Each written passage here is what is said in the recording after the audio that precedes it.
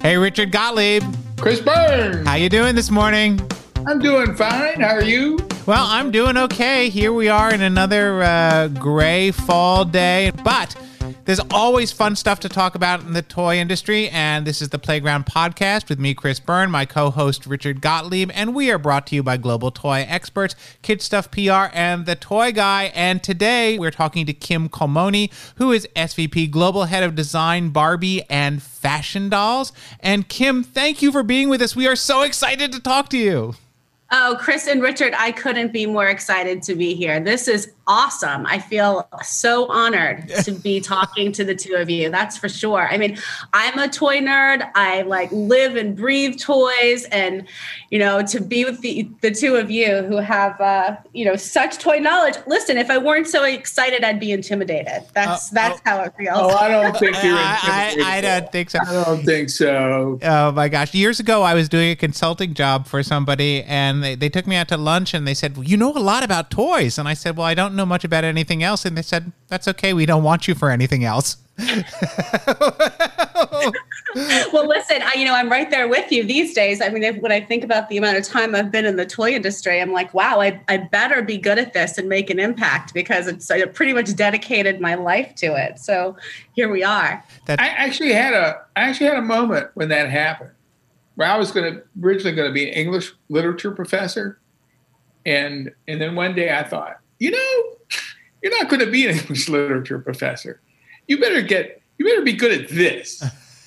And, wow. I so relate to that, Richard. When we get to the part where we start to talk about my background, I cannot tell you how much I relate to what you just said. Why don't you tell us about your background? Yeah, so I grew up in New Orleans. I was the first in my family to go to university. And when I was in high school, I thought I was going to be a child psychologist, a journalist, or a politician.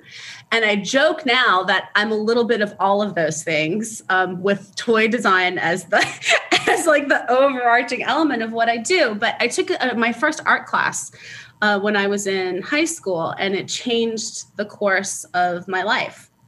And so I went on to study interior design at Louisiana State University, then ended up moving to California to study textile design, and opened my own business after I graduated from FITM with a degree in textile design. And then for 3 years, I had a textile design studio in downtown Los Angeles with a friend who I went to school with. And then we closed the studio. She went on to study architecture, and I needed a real job. I had to get a real company on my resume. And I ended up at Mattel in a temp position as a textile engineer for 9 months. Covering 2 back-to-back maternity leaves. I had never heard of toy design as a career in my life. First of all, being the first to go to university in my family, I didn't have a role model certainly not in the design industry, but within big corporations. My dad was a barber. My mom was a secretary to a psychiatrist. And so I was charting this territory in university, and certainly in university around design, on my own. And so I was like, wow, I need to really have some cred on that resume. And when I walked into Mattel and I had this position as a textile engineer, and I saw this unbelievable field of artisans and designers, my mind was blown. And all of a sudden I was like, how did I not realize that toy design was a job? And where did I think toys came from if I didn't think that they were designed? Like, they aren't hatched from toy eggs. These, somebody has to make things. No, they are not, Richard. I know it's hard to believe, and I hate you. I don't want to overstep your parents in telling you how toys work, but yeah, no, they're not. They're not hatched from eggs. And I was just so blown away, and I knew that this was a place I wanted to be, and hopefully at Mattel, but definitely in this industry. And so I spent my 9 months in my temp position trying to scout what I was going to do and how I was going to get in there as a designer. And thankfully, Cassidy Park, who you may know, Cassidy hired me in as a designer on Barbie. And then that was in 1999, and the rest is history. In case I forget to say it later, I just have to say I am so incredibly grateful to the people who guided me along the way. I mentioned Cassidy, Evelyn Mazzocco. My heart and soul are in debt to her. She created such an amazing opportunity for me to grow. Larry Clayton, now with Chris and Richard Dixon, and all of these people that just really have shown me the power of what a career in toy design can mean.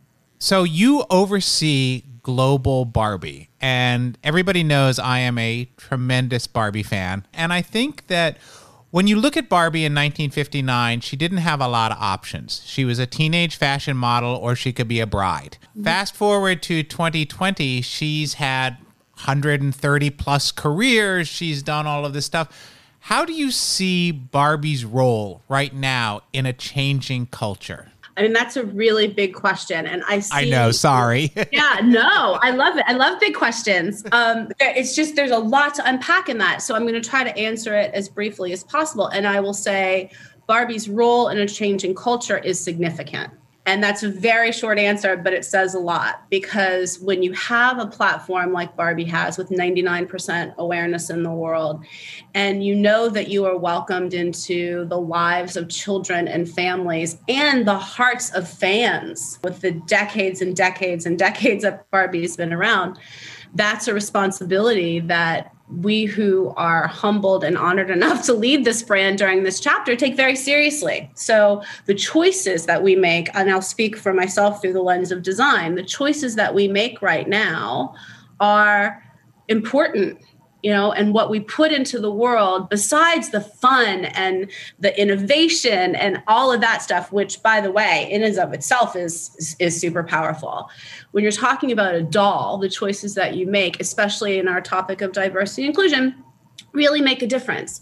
Because if a kid can see themselves reflected in a brand like Barbie, that's the gateway to getting them all the good stuff that comes from playing with it. And that's creativity and imagination and compassion and all these things that come, besides fun, because I never want to leave fun out, that come from playing. But first they have to connect with the brand. The literary critic, Leslie Fiedler, once said that a great novel was great because its characters had a life of their own outside of the book.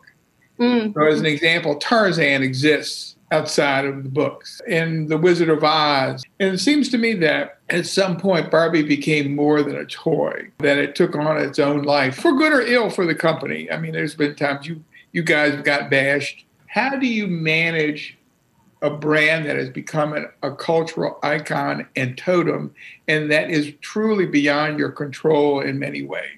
The first thing you do is that you realize that Barbie doesn't belong to you, that Barbie belongs to the world.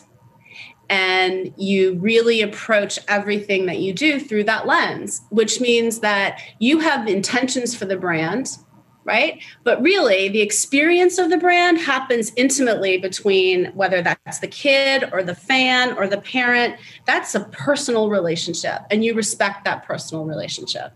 The other thing that you do is you listen. You listen to the world, and you listen to those consumers who are your fans, the kids who are enjoying your brand, and you respond accordingly. Because the key, I think, to the reason that Barbie's been around as long as she has is evolution. She doesn't stay the same. And she really is a reflection of what's happening in the world. And she's a reflection of the people who love her. And so we have to help, as the creators of the brand, we have to help that manifest. One of the things I like to say is there have been billions of Barbie dolls sold over the years. No two are exactly alike, because every child, every Barbie player brings that doll to life as a reflection, not just of what their perceptions are, but what they're feeling at that given moment. So Barbie may not be the same on Wednesday that she was on Monday. How do you design to that sort of breadth in terms of how everybody's going to relate to her differently? This may sound like a cop-out on that question, but I don't worry about that necessarily, because the part that you're talking about is the soul of that individual SKU that just got sold to that kid. And the kid puts the soul in the doll. All I do is deliver the doll itself and the play patterns and the variety and the diversity, and the soul comes from the kid. And so that's actually the most exciting part, is when you meet a kid who has one of the toys that you have, and then you see all of the energy and love and stories that they pour into it. That's the height of the success in my job. That's the height of my joy, is once that kid gets a hold of that doll and then they bring it to life. Let me give you a perception that I have on the similarity between action figures and fashion dolls. Love this conversation. And that they are both implements for acting out really the fears and anxieties of becoming an adult. So for boys, the overriding thing is death and dying. And so a lot of action figures about battle, that sort of thing. For girls, I think it's about acting out themes of sexuality and socialization that they're going to confront really when they become tweens and adults. And do you think, does that hold water, that notion that these are tools for acting out themes of adulthood? I do think that they're tools for playing out the roles that you will have when you grow up. I will say that not only girls play with dolls and not only boys play with action figures. And so I do think it's important for us in the toy industry also, especially as we talk about diversity and inclusion, to open up who the toys are for. In general, we could say that it's mostly girls that play with dolls or mostly boys that play with action figures. But on this journey to being more inclusive as an industry, I love the idea of thinking about it more through a lens of storytelling experience. And in that sense, I would say that action figures and dolls are very similar. They're also interesting that they're roughly the same size. They both come with accessories. They're personifications that, they are look like human beings on some level, right? Some may look less like actual human beings than others, but there is this, and I think that what that does, it almost becomes a totem for projection of self onto this inanimate object. And what that does, and I speak from personal experience. As a kid, I was a huge Barbie girl, right? I loved her. I lived out my dreams, and I was an only child. So I did spend a lot of time playing alone. That imagination time and that time of immersing myself in worlds and projecting what it would be like when I had my house or when I was grown up, or working out narratives that were appearing in my life, those moments were so important. And when I reflect back on them, they feel deep. They're very deep inside of me, my recollections of those experiences. One of the things that Richard and I talk about from time to time is that what we play with as kids is something that turns into who we are when we grow up. Richard talks about his favorite toy as a child being a typewriter. I love puppets and anything that I could do that put on a show. A good friend of mine who I worked with many, many years ago, costume designer Greg Barnes, has designed for Barbie, and for him, that was a dream come true. I think he designed Barbie and Fairytopia, the costumes for that, and he's gone on to win multiple Tony Awards. And so how do you see the role of Barbie in fostering healthy, imaginative childhoods? I wish every single person on the planet, regardless of gender, spent time playing with dolls, and I would hope that it would be Barbie.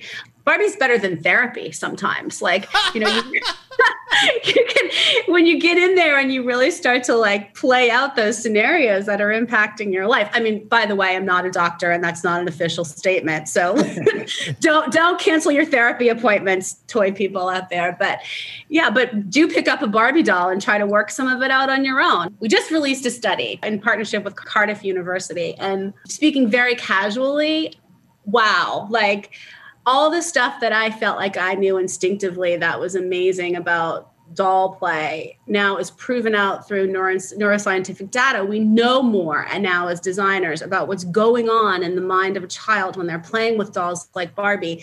And what's happening is they're building empathy and they're building compassion. And by the way, regardless of whether they're playing in a group or alone, those parts of the brain are lit up through doll play.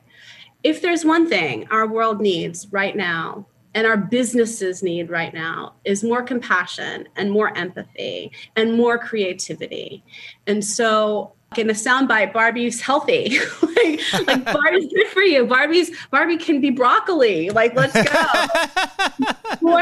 Let's have more doll play in the world, because we need leaders and we need people in the world that are developing more empathy and compassion and those important social skills. Well, let me just grab a hold of what you just said there. It's very important. I was thinking about the fact that I feel like Mattel, more than the toy industry in general, has been more overt in its support of Black Lives Matter, transgender. Mattel has a long history of leading in diversity and inclusion in a way that other companies don't, as you're referencing, Richard. So, I don't propose to know exactly why. I'm just really thrilled that that's the case and that that's where I get to work every day. It is important to me that the values of the company that I work for align with my own. And it's important for the world that toys also are reflective of values that are inclusive. I want to ask you something that I also asked Richard Dixon, and he gave a brilliant answer. But I think that when I no pressure, no. But I want to ask you specifically. It was the brilliantest answer we ever had. Listen, I'm okay with a number 2. No. I'll be a second to Richard Dixon. Sure. But I didn't ask him specifically related to Barbie. So when I started in the toy industry, people always said that we don't lead the culture, we follow the culture, we reflect the culture. But as we've seen content change, as we've seen how kids consume information change, I think we're at a point in history where the toy industry has an opportunity to actually lead the cultural conversation. And that's not without risks. You guys did Creatable World, which was non-gender specific. You've done Fashionistas, which was different body types, different skin tones, different hairstyles, different costumes.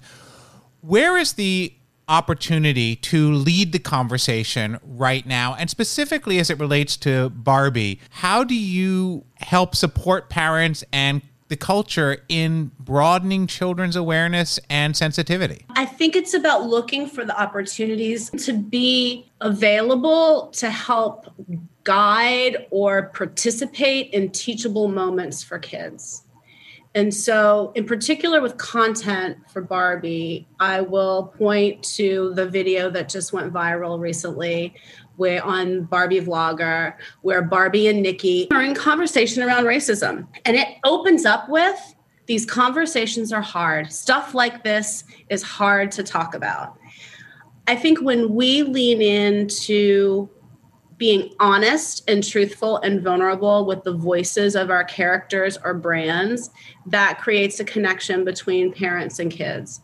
Are we leading the conversation? I'm not so sure. I think we're participating in it, and we're creating tools and opportunities that help parents perhaps open up a dialogue in a relatable way with their children where they may be uncomfortable in some of those spaces otherwise.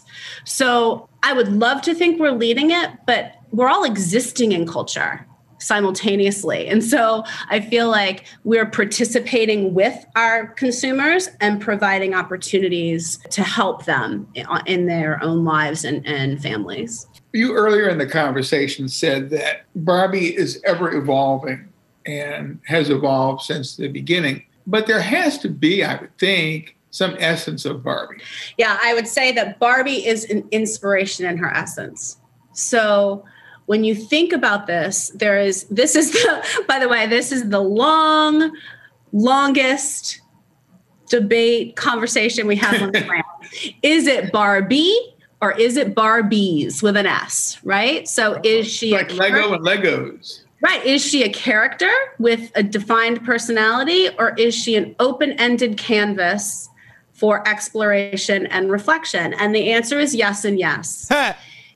Because the child's brain views Barbie and the experience of Barbie very differently than our ordered adult brains need to experience Barbie. And when I say that Barbie in the beginning, when I said that Barbie is inspiration, what doesn't change about Barbie is the purpose of the brand, right? And the DNA of the brand to inspire limitless potential in every girl Or you could say in every kid. So, and as long as girls are underserved, I think it's important that we reference girls, but I also am very passionate about acknowledging that Barbie is for everyone, not just for girls. So going back a little bit deeper into your question, I think we have an opportunity to do both. Obviously, when we create a character that shows up in content so far, she's been white, she's had blue eyes, she's had blonde hair, and she shows up with a family structure. Within our doll line, kids can choose to tell that one story that is reflective of Barbie as a character, or they can create endless stories on their own. You know, when you watch a kid play with Barbie, that doll may be named Barbie, or it could be named Kim, it could be named Susie, it could be named anything, right? And it might change. That doll's name may change within one play setting.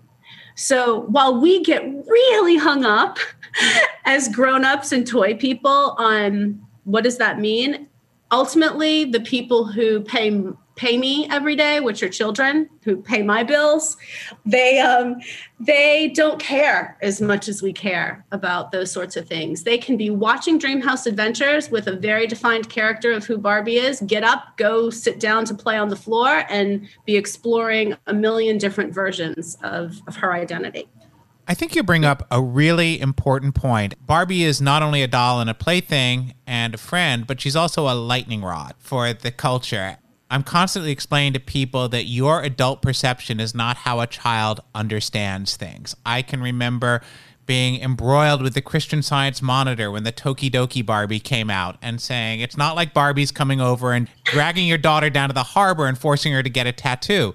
This is one aspect of pretty. How do you negotiate as brand management that play aspect, but also the larger cultural aspect of it? And I've talked to your PR folks and they're rolling their eyes over the things that people come up with. Does that actually, though, on some level, reinforce the value of the brand in the culture? I'll answer the first part of your question, Sure, which how sure. do we do it, right? How do we do it? We do it with a lot of deep conversation and I'm not saying that flippantly. We take it really seriously. You know, there are fine lines that we have to walk. That's okay. That's part of the gig, right? And you don't have a brand like Barbie that's been around for over 60 years when most toy brands, a successful toy brand, lasts 3 to 5, right? So we have a lot of responsibility and we welcome it and we're grateful for it. So we do spend a lot of time talking about what can we do, what is okay for the brand, where is that fine line. But how do you manage the dichotomy between adult perceptions of Barbie and what a child perceives? Because these are really two very different audiences. And when people attack Barbie, it makes the headlines. We're aware, we joke about that. Anything that Barbie does can make a headline. Like that, we don't do anything that we do in a vacuum. In the documentary Tiny Shoulders, there's that moment where I said, like, I'm very aware that the world is watching us. That's every day. That is part of working on a brand like Barbie. We use a lot of litmus tests for ourselves. Have fun without making fun is something that we say a lot. Making sure that any theme that we touch on, even when we're targeting adults, we have to remember that we're going to end up as that Hanukkah gift or under a Christmas tree. And so ultimately, Barbie is a child's toy. And so the decisions that we make, the partners that we partner with, we think those things through very carefully. But we also know that the brand can be used by people on the outside for their own missions, their own headline-grabbing moments. We're aware of it, and we have the best PR team in the world to help us manage through that. And so it's part of our journey on the brand that we're on, and we accept it as an element of what we do every day. I'm always relieved when I hear controversy about Barbie, and that sort of exists over in the sort of evening news, whatever controversy. But then I look at the kids and I watch it literally go over their heads because you haven't in any way compromised that relationship. So the social noise exists over here, but really that child heart-centered play still pretty much stays cordoned off from any of that.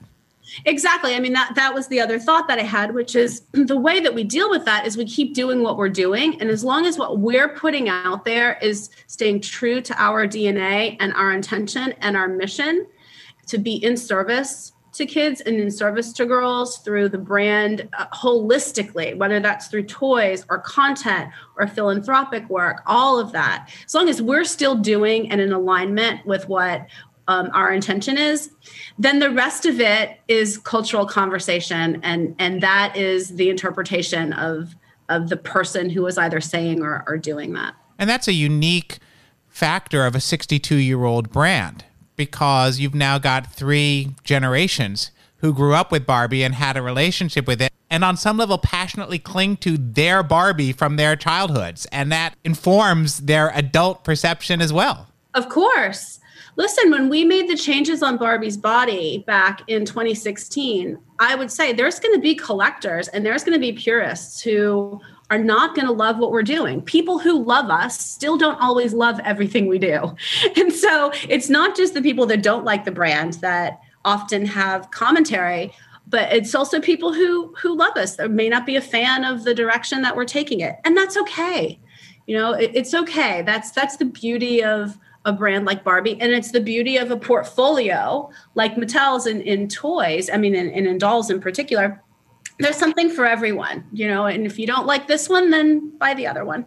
We did a series of conferences called Girls and Toys, and this was about 10 years ago. And the heart of it was the question, do the toys that we give girls to play with have an impact on the professional and academic choices they make as adults?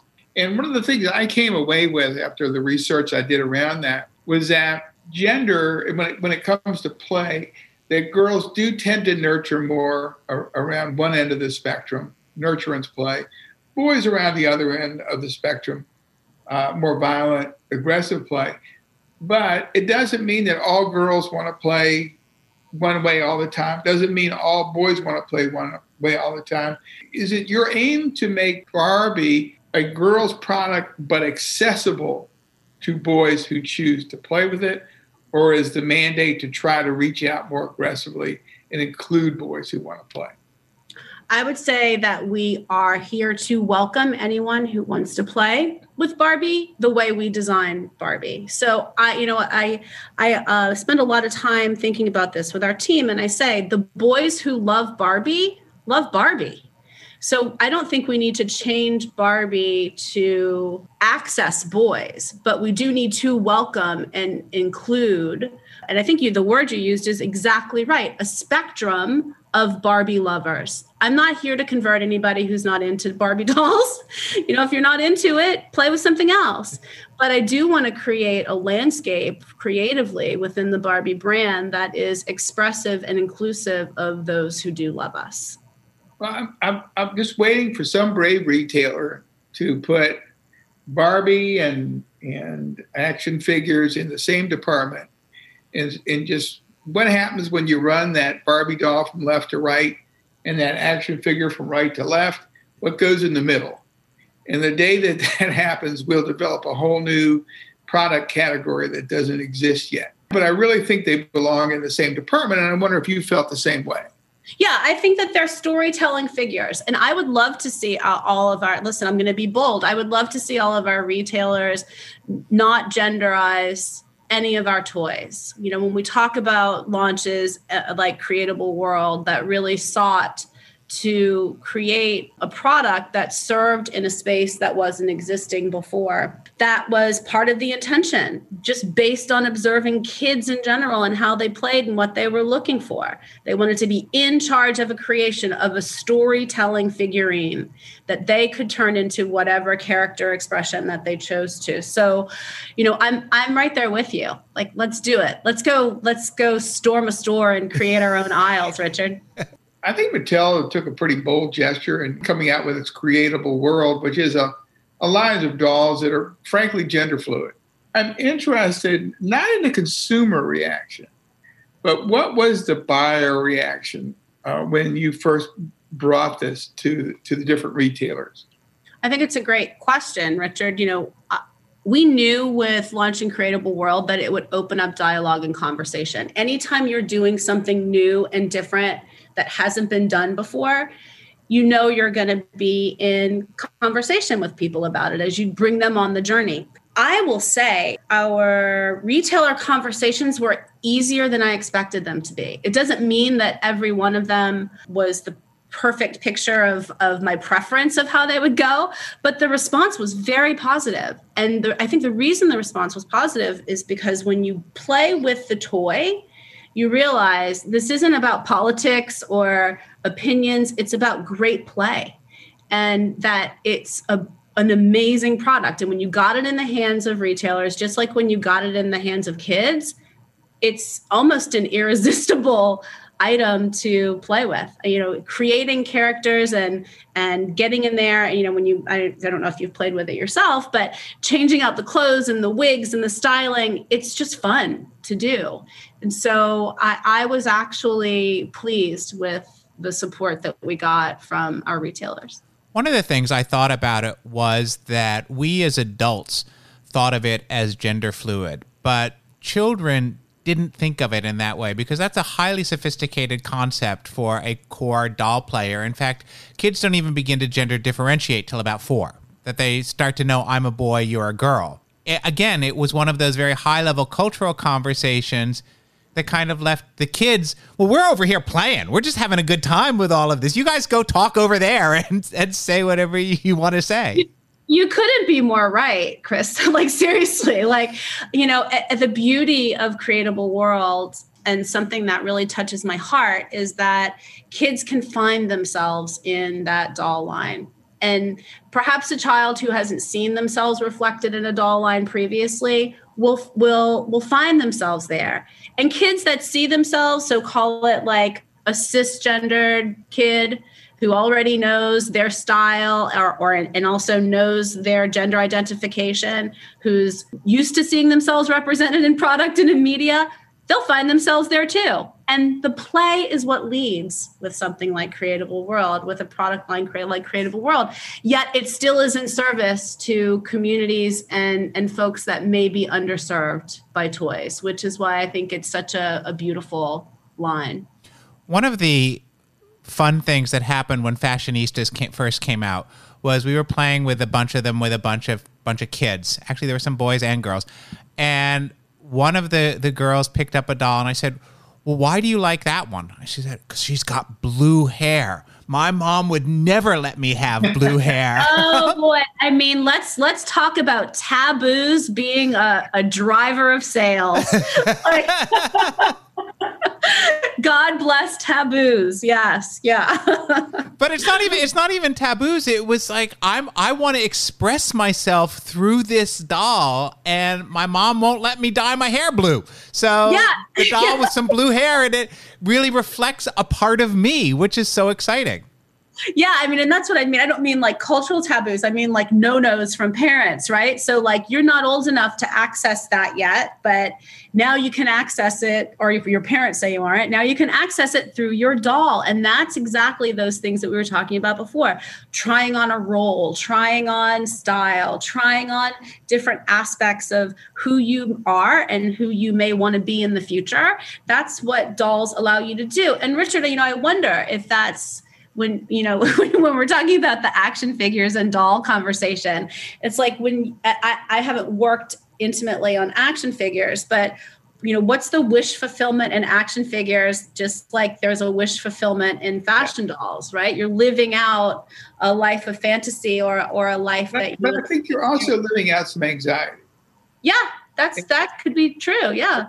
And there was a wonderful article by a mother who, I guess because of COVID, was forced to stay home with her daughter. And she was overhearing her daughter play with her dolls. And the doll was acting out a situation, apparently that had happened to her, in which of bullying by other girls. And the dolls gave her an opportunity. And the mother said how important it was to listen to your children while they play, because you can learn an awful lot about what's going on in their lives. I mean, I think that's definitely true. We've had some work that we've done on Barbie around watch her play, right? And so we have videos of parents when they really observe their children within this world of Barbie play. It's sort of like the psycho-emotional things that come out. And I think you're right. I think kids work through conflict and work through complex issues through doll play. And probably action figure play as well. Absolutely. We have a friend who heard her daughter, who was playing by herself, say to her doll, "Oh, no, please, I'm much too young to be a rabbi."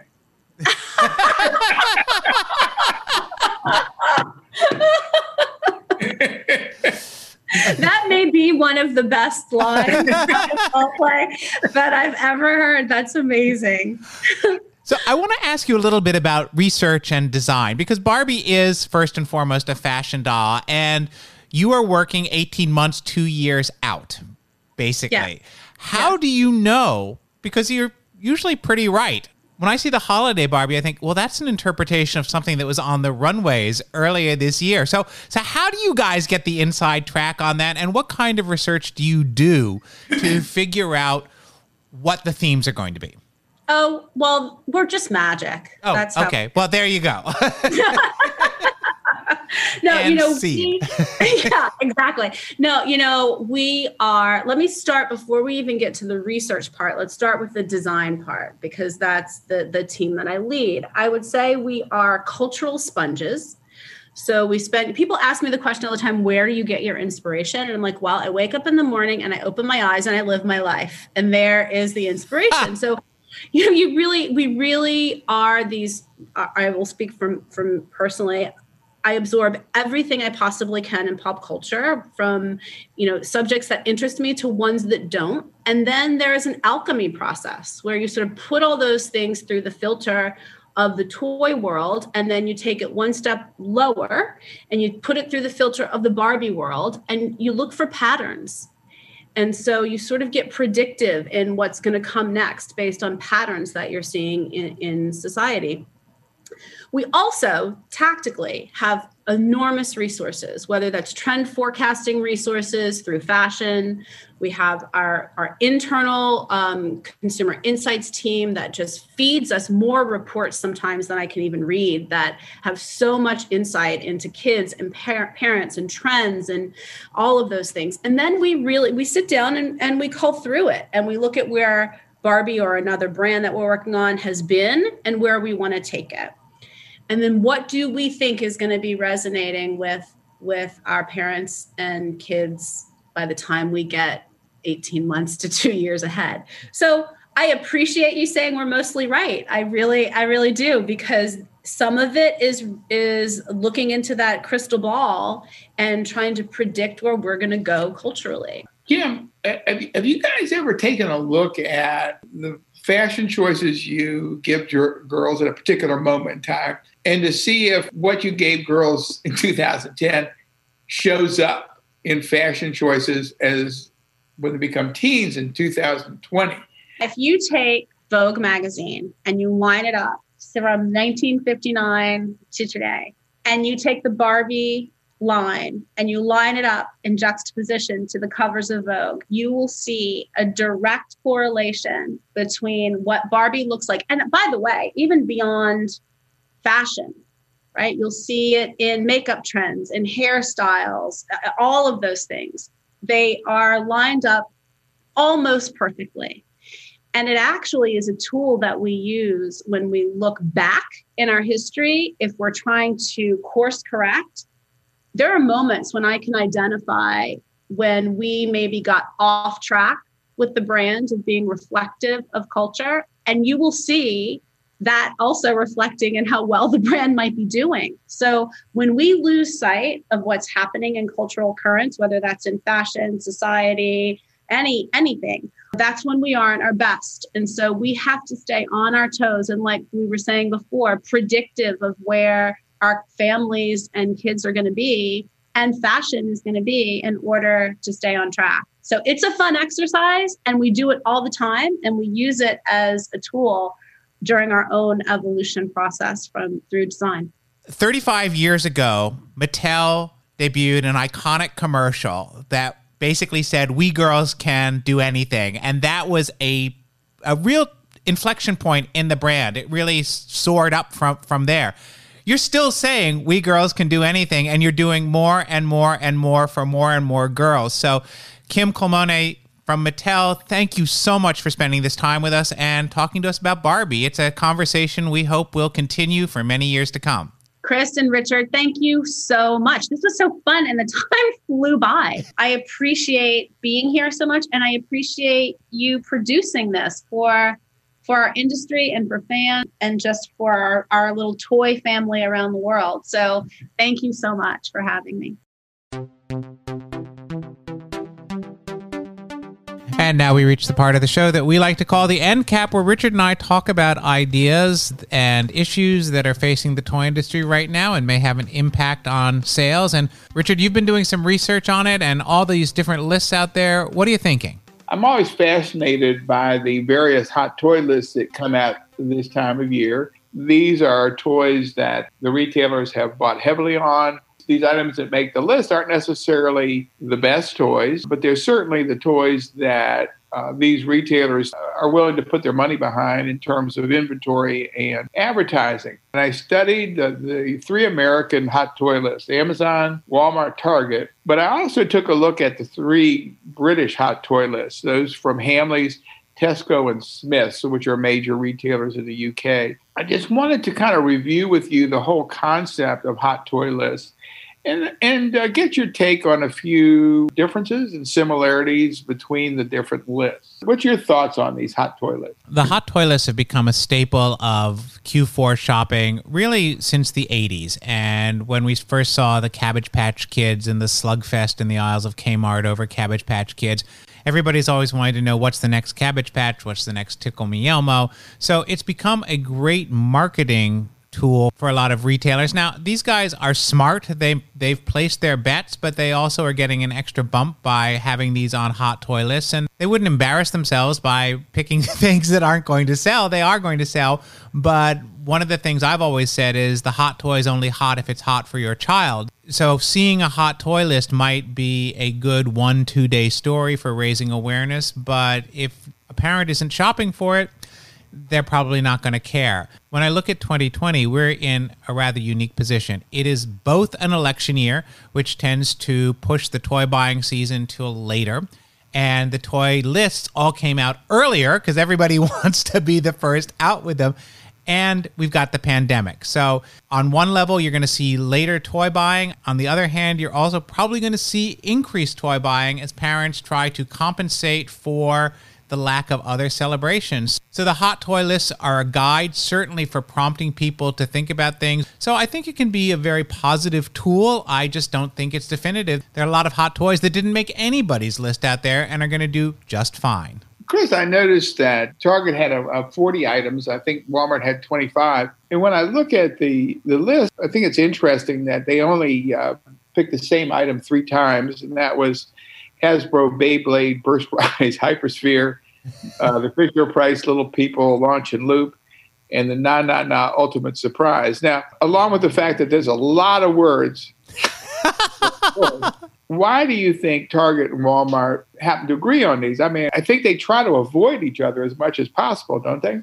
If they're all on the hot list, none of those are exclusive to any of the retailers. But on some level, those are also all pretty safe bets. Beyblade is hot. It's very immersive play. It's battling tops with strategy. Na Surprise has adorable dolls, beautifully designed with a unique unboxing. And of course, Fisher-Price usually does well with their towers and their loops and things that really foster great preschool play. So those are all pretty safe bets, and I would imagine that for the right consumer, they'll all do very, very well. Chris, when I looked at the UK, I found that there was only one item that the UK retailers carried and the American retailers carried, and that was the LOL Surprise Clubhouse playset. I think this is another one that's a fairly safe bet. Last year, the LOL Surprise OMG House, which was about $159, did incredibly well. This one is about $50. It's got all kinds of different activities, and it comes with 2 exclusive dolls. It was an item that was the only item that made all 3 UK lists and didn't make any US lists, and that is the Legos Super Mario starter course. And I'm just surprised nobody in the U.S. chose it as a hot toy. I was a little surprised it didn't make a lot of those lists as well. It depends on where it's being carried. It could be at the Lego stores. It could be online. It could be through Nintendo. Well, I know it's through all of those. But I do think it's a really, really creative, immersive toy, and that they have married the two different play styles of Mario and Lego. I think this is one that is going to sell just fine without getting the boost from being on a hot toy list. Chris, and looking at the list, we both know that this has been a pretty challenging year for the movie theater business. Sure has. And so I was wondering, when I looked at this, I wanted to find out what was happening as far as movie-related tie-in products this year. And what interested me was that the U.S. companies listed a total of 12 movie licenses. Now, these are not anything that came out this year, but Disney Princesses, Frozen 2, Harry Potter, Jurassic World, Marvel, and Star Wars. They made up, I think, 12 items on the list, and the combined list in the U.S. But what interested me was in the U.K., there was only one movie tie-in, and that was a Star Wars item. Are the Brits just more wary than the Americans are? I think you hit the nail right on the head when you said that this has been an unusual year for movies. Obviously, something like Star Wars The Child, Hasbro's animatronic version, is making all the lists because it's $59.99 here in the U.S. It's going to sell out, and it's based on The Mandalorian, which is a streaming platform. I think that when you look at Marvel or Harry Potter or any of these are classic brands. These tend to do very well even in a non-movie year, and that's what we're seeing right now. It's a non-movie year, but there's still a lot of interest in Harry Potter and all the different Marvel characters, and that's just a constant. Chris, in going through the list, I wanted to get a sense of what the average retail was on these lists. When I averaged everything out, Target and Walmart were almost identical. And that was right around $80.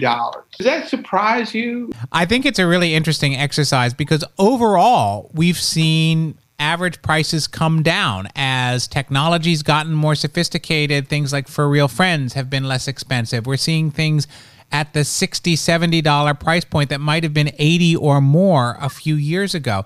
So I think that the toys that make the lists are certainly the ones that the retailers are trying to push, and those are often the high-end toys, high-end, high-margin.